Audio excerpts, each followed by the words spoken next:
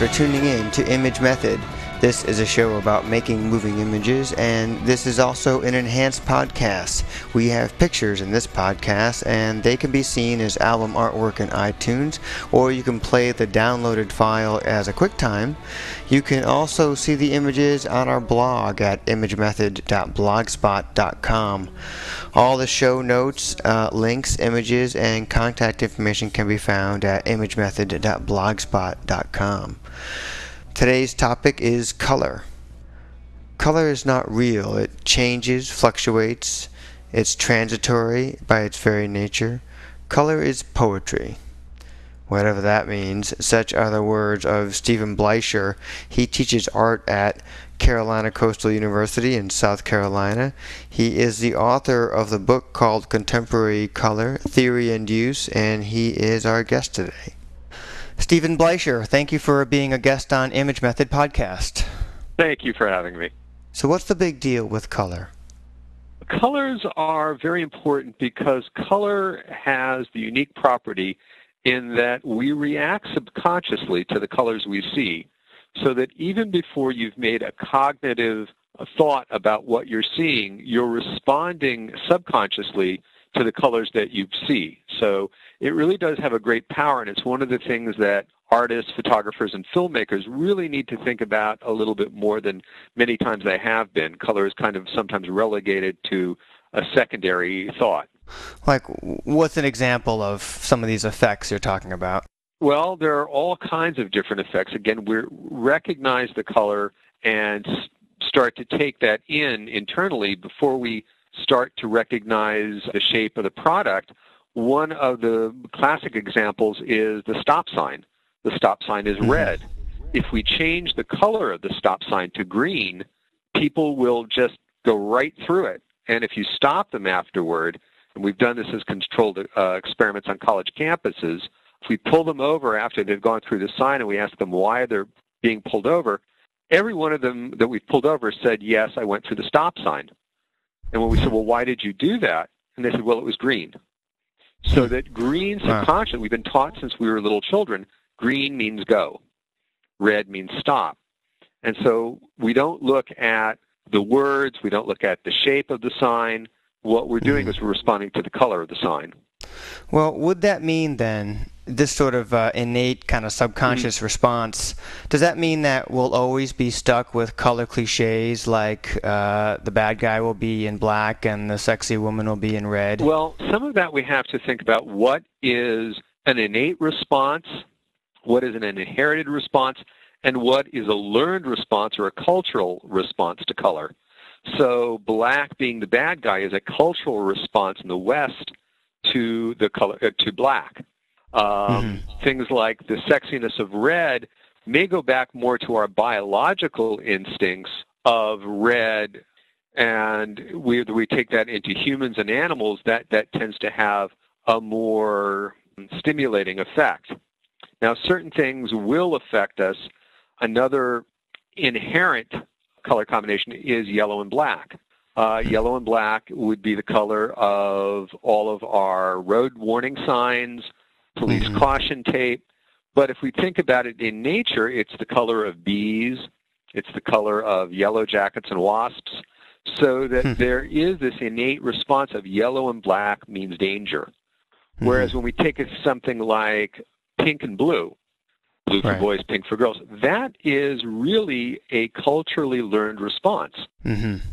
Well, tell me, so if we're talking about color and trying to communicate with other people about the colors we want to use or just describe, how do we really classify colors or describe colors when we're into a design mode? Do I have to learn all that color theory that goes throughout history of several hundred years to understand color? I think it's helpful at times and rather interesting. A lot of it I think we tend to pick up culturally through school and everything else. And I think some of the standard things like complements, colors that are opposite each other on the color wheel, we start to know of kind of naturally, and those would be red and green, the Christmas colors. They're complements. They're opposite each other. They work off each other and then heighten and intensify each other. Violet and yellow, blue and orange. So there's a lot of things that we kind of pick up through our acculturation. And probably one of the things that I really try to stress to design students when I work with them is learning warm and cool.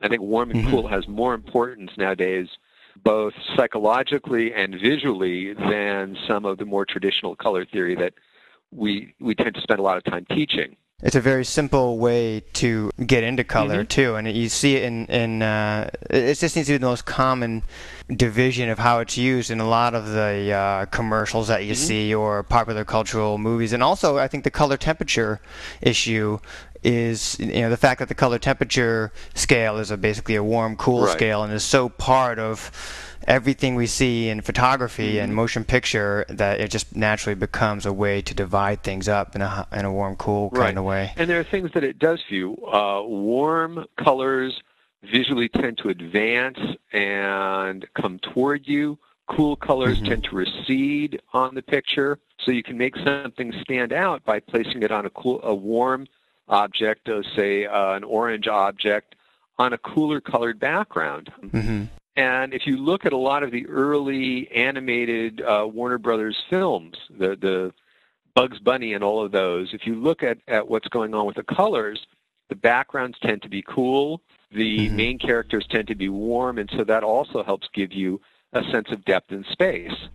That's also related to how things just appear in life, too. It's kind of like the atmospheric haze issue. That's just the way things look. Right. When we see, with our eye out the window, blue sky in the background.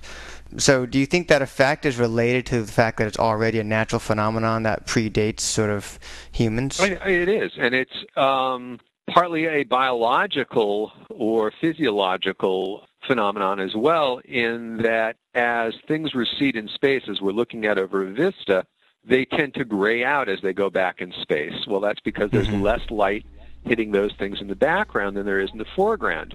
So we're just kind of taking what's a very natural way of seeing our world and then incorporating it into our artwork, our design, our photography, or our film. We've seen this warm and cool technique in a way to divide your sort of color choice palette in that film Pan's Labyrinth. Right.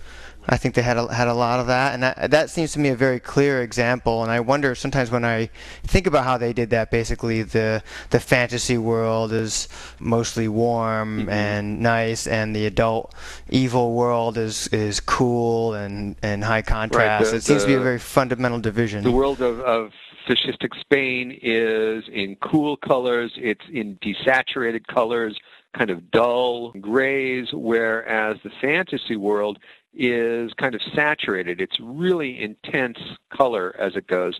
It was a really beautiful looking film, and the cinematographer in an interview, Guillermo Navarro, was talking about the colors of the fantasy world being almost womb-like. Yeah. And that was part of it, and figured into a lot of the art direction with rounded shapes. There was one, I think it was American Cinematographer, where he mentioned that. Well, also, I think adding to that whole womb-like feel is the idea that in most of the fantasy sequences, Ophelia is going into something. She's going underground. She's going into a kind of a separate space. So it kind of pairs that up. Right. Yeah, it was a beautifully crafted film. But they didn't actually use that color scheme dogmatically throughout the film. There was some warm scenes with the evil stepfather, and cool scenes with the fawn, cool colored scenes, that is. So they didn't really slavishly, and I think that if it was too strict of a color scheme, it would have gotten a little obvious or something. Even though the kind of basic outline is fairly obvious, the fact that they didn't always slavishly adhere to it, to me, makes it a little much more complex. Yeah, it made it more complex, and I think it made it more believable in the long run. So that I think too many times Hollywood tries to make one thing A and the next thing B. If you go back probably to the precursor of all of this, which is The Wizard of Oz, when Dorothy is in the real world in Kansas, everything is black and white and gray and bleak, and it's only in the kind of fantasy or dreamlike state of Oz that we have color. Right. As pertains to the emotional effects of color, what happens to that in the viewer in the black and white experience, and when they're watching a black and white movie? Well, in our mind, in many senses, we actually bring color to those black and white images. So it's really interesting. There are times when you can have somebody sit down and watch a black and white movie and then ask them about, well, what color would this have been or that have been? And they can actually come up with colors. Another film that was also very not black and white but very monochromed is Children of Men, and that look shot by Emmanuel Lubezki. It seems to be a lot of the reds were drained out of it and it had a real cyan kind of feel, and it occurred to me that in a sort of lifeless or a world facing kind of a lifeless condition, to remove the color red is again a simple and almost obvious way to skew your colors. And I'm wondering, is there something more complex to color, or can you get by just with sort of simple paradigms like this? I think you can, and I think films like Children of Men use that well. There were a lot of cool greens and blues within that film. They did take out a lot of the warm colors, and there was a real limited color palette within the film, and that was a very intentional thing. One thing I thought was really interesting in your book was what you said about the color green, how it typically will make people feel comfortable, and that's why you often see it in bed and breakfast, and I think hospitals commonly use green as well for that same purpose. The cameraman who shot Children of Men said in an interview that he liked the color green for that movie because it tended to make people uncomfortable. How do you explain something like that? I think it depends where we see the green. I think if we saw it on somebody's face, that might tend to make us uneasy. So I think it really has to be the location of the color or what the color is on. I don't think we can generalize too much about any one color in particular, because for every good association of a color, we can probably sit down and think of a negative association as well. In your book, you have these excellent diagrams that show how color harmony can be mapped on a color wheel, and I really like these diagrams because they show these elegant, simple relationships that start at the color wheel. And these diagrams, by the way, I should remind our listeners, are available on our blog at imagemethod.blogspot.com, as well as album artwork in iTunes. And they are also available in Stephen Bleicher's book. We can't get too deeply into it right now, but why don't you go over some of the basics with us? For example, can you explain what is a color wheel? A color wheel literally is probably the easiest way to explain color, so that things move in line, almost like taking the rainbow and bending it around, taking... But the color wheels, if we start with the three primaries and then just split them, and then split those, isn't that the simple construction? Yeah, we get we go from the primaries to the secondary colors, which are green and orange and six violet, colors. Then down to the tertiary colors, the red oranges and the red violets and the blue violets and the blue greens.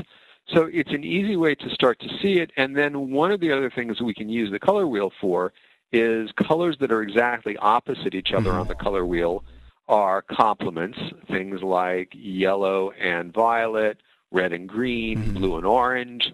And those immediately work off each other and heighten the color of the two when they're used together, so that something like one of Sandy Scoglin's pieces with, I think it's called Goldfish, with the blue room and the various orange and red-orange goldfish, one of the reasons that they stand out as intensely as they do, one is some of her lighting, which is really nice and dramatic. But two, the blue reacting with the orange, the two intensify each other and make it even brighter, so that if you kind of counter that to another one of her pieces, which is Cats in Paris, which is probably one everybody knows of. It's an entirely almost blue scene of a rooftop with these kind of almost lime green cats. And there she's working in something called an analogous color scheme, which are colors that are next to each other on the color wheel. So that a lot of times artists and designers and photographers and filmmakers are planning things out and using these things without even being as consciously as aware of it. So there are things that can be done to help ensure that the colors work together or harmonize. So you talk about the kind of a triadic shape. You talked about working with complements, and you talked about the what is it when you use colors that are adjacent? What do you call that? Colors that are next to each other are analogous colors. Analogous. So any yes. three colors that would be next to each other on the color wheel, it could be yellow, orange, and orange, or green, green, and blue. All of those will work together.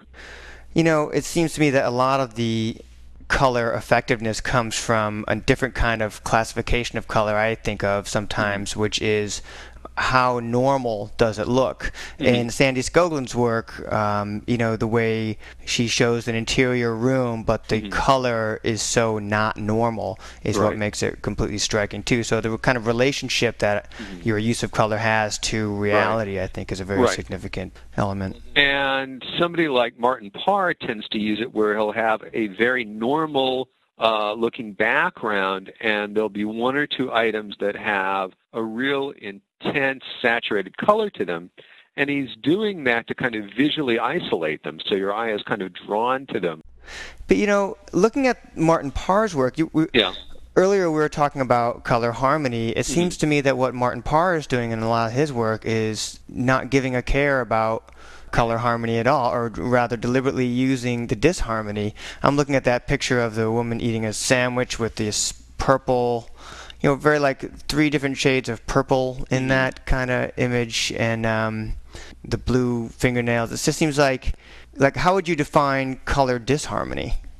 It seems like he really has a good grasp of it in these in his work. But if we look at the image you're talking about with the woman eating the sandwich, and we look at the blue in her nails, it's a very intense, almost an abnormal blue if we take a look at the rest of the image and the softness of the colors in her blouses, the desaturated color there. The more saturated colors are in the front. It's her nails and the wrapper with the Disney characters on it. I think there's a little flash going is what's happening, and that little bit of extra light's giving that foreground a nice punch and some saturation there. How about the picture of the, looks like a Mexican condiment spread?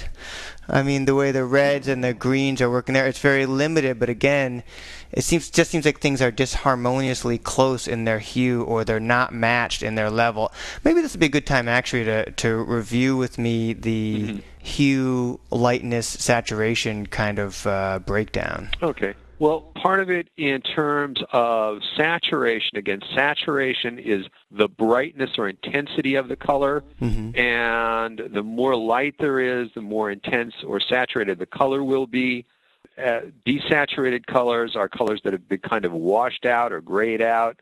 They're very dull. And some of it's interesting in that picture that you mentioned.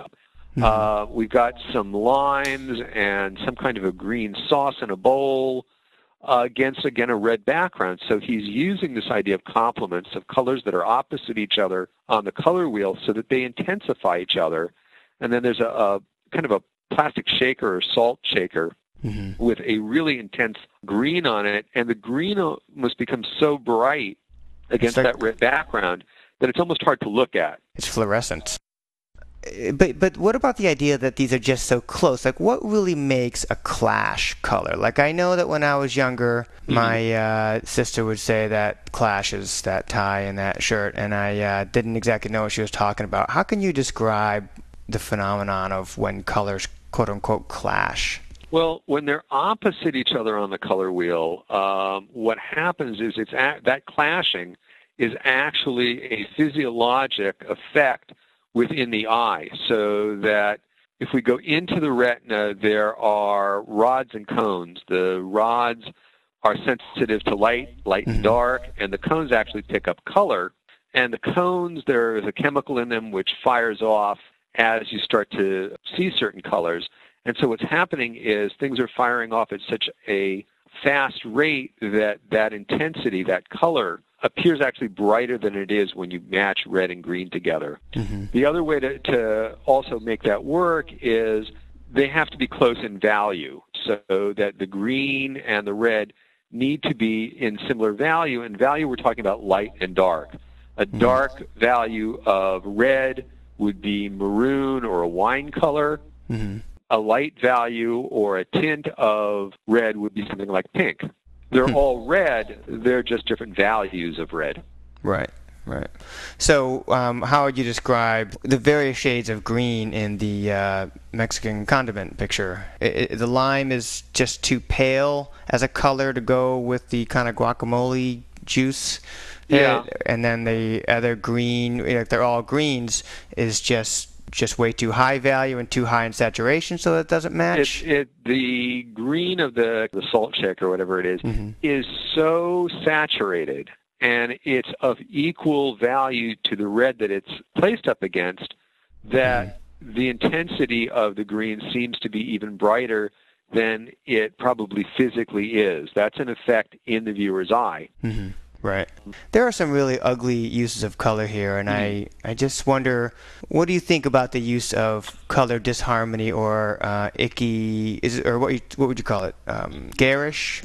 Yeah, that garish, super saturated and intense color is really kind of a postmodern use of color, and it's really meant to kind of shock and wake the viewer up, so that we're so used to being bombarded visually with so many images in a day that we've got to do something that is extraordinary in order to catch the viewer's attention. Do you think that it's possible to learn too much about color, that you can learn so much and gain so much knowledge about color and how they work and how to make perfect color harmony whenever you wanted it, that it could somehow be possible to kind of lose a sort of instinctive reaction to how you might want to use color? Does that make any sense? I think it does. I think you could over-intellectualize things a bit, and I think that sometimes does happen. I think if you think about some of the basic rules for using color and stick with them, it's fairly hard to go wrong. I think if you try to over-intellectualize things and kind of keep pushing it, then sometimes that can blow up in your face. But well, we're trying to prevent that sort of blow-up-in-face problem, and I think your book really helps us to do that. And you know what I really love best about your book, Contemporary Color, Theory and Use, is that despite its sort of egghead title, it's got a lot of great images and tons of great information, and yet it's a very svelte 160 pages, which I just think is a really nice... Well, we wanted to make a very visual book. We also didn't want to write it in the way that most books had been written. I wanted it more in a voice as if I was talking to the viewer. The idea was that we could include all of the scholarly information, but have it written on a very friendly, very inviting level. And that was part of our approach. Well, you completely succeeded. It's a very friendly book, Contemporary Color, Theory and Use. Stephen Bleicher, I want to thank you again for talking with me today on Image Method Podcast. Thank you very much. Stephen Bleicher is an artist who teaches art at Coastal Carolina University in South Carolina. We'll have links to his book on our blog at imagemethod.blogspot.com. I'm going to close this show with a new feature we're starting called the Teeny Tiny Trick of the Trade. And this teeny tiny trick of the trade is a small tip for acquiring a swatch book reference for color. And what I am recommending is that you go to the paint section of your larger hardware stores and grab one of every sample paint chip from the display. Maybe you can go with every other one. It doesn't really matter. It's up to you. But these are free, and it allows you to have conversations about color with other people while having a handy visual and systematic reference to which you can refer. If you have a teeny tiny trick of the trade and you'd like to share that with our listeners, email us at imagemethod@gmail.com, or you can leave a voicemail at 206-350-3652. If you like the show, be sure and tell your friends, and also be sure to subscribe via iTunes or whatever you use. This is an enhanced podcast, so the images become album artwork in iTunes, or you can play the downloaded file in QuickTime as well. As usual, the show notes, images, and links can be found on the Image Method blog, imagemethod.blogspot.com. Thank you for all the positive feedback we've been getting. I'm TW, and thanks for tuning in to Image Method.